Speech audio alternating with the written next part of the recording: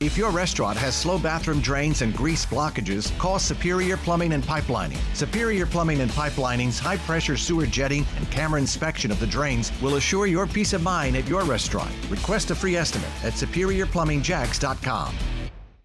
Good morning at 6:56. I'm Rich Jones. Live team coverage takes us to Washington. WOKV's Arielle Hixson as the White House is announcing plans today to reduce methane gas plants across the U.S. Unpack this for us, Arielle.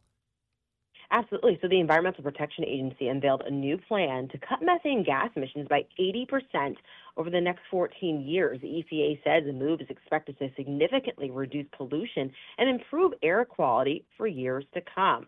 Now, oil and gas operations are the largest source of methane gas, which is recognized as a super pollutant.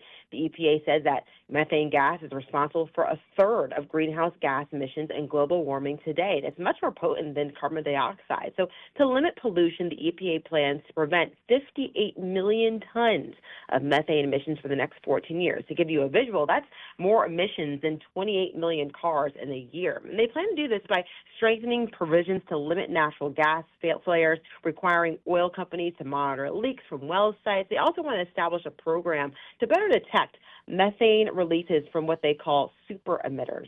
This move was announced at COP28, which is the United Nations Climate Change Conference held this year in Dubai. Yeah, the methane rule would help ensure the United States meets a goal set by more than 100 nations to cut methane emissions by 30% by 2030 from the 2020 levels. So will there be actions that the Biden administration is planning to take to reduce these methane emissions? I think what they're going to move forward with is really focusing in on just monitoring the methane gas, putting more efforts towards that route, requiring oil companies to monitor those links, trying to make sure the natural gas flares aren't something that's happening as often as possible. But I think one big issue here are the health concerns, and that's why they're also moving forward with this. They say that oil and natural gas release pollutants can cause asthma, respiratory issues, and cancer, and that really affects low-income communities as well as individuals of color. So there is a focus on trying to really reduce that so that all communities have a better and healthier chance at living a long time. Arielle Hixson, part of our team in Washington, the American Petroleum Institute, the oil industry's top lobbying group, says it's reviewing the rule to see whether it meets a dual goal of reducing emissions while meeting rising energy demand. WOKV News Time 6:59 coming up. I'm Action News Jax meteorologist Corey Sim, and I'm tracking a cool. Without the ones like you, who work tirelessly to keep things running, everything would suddenly stop.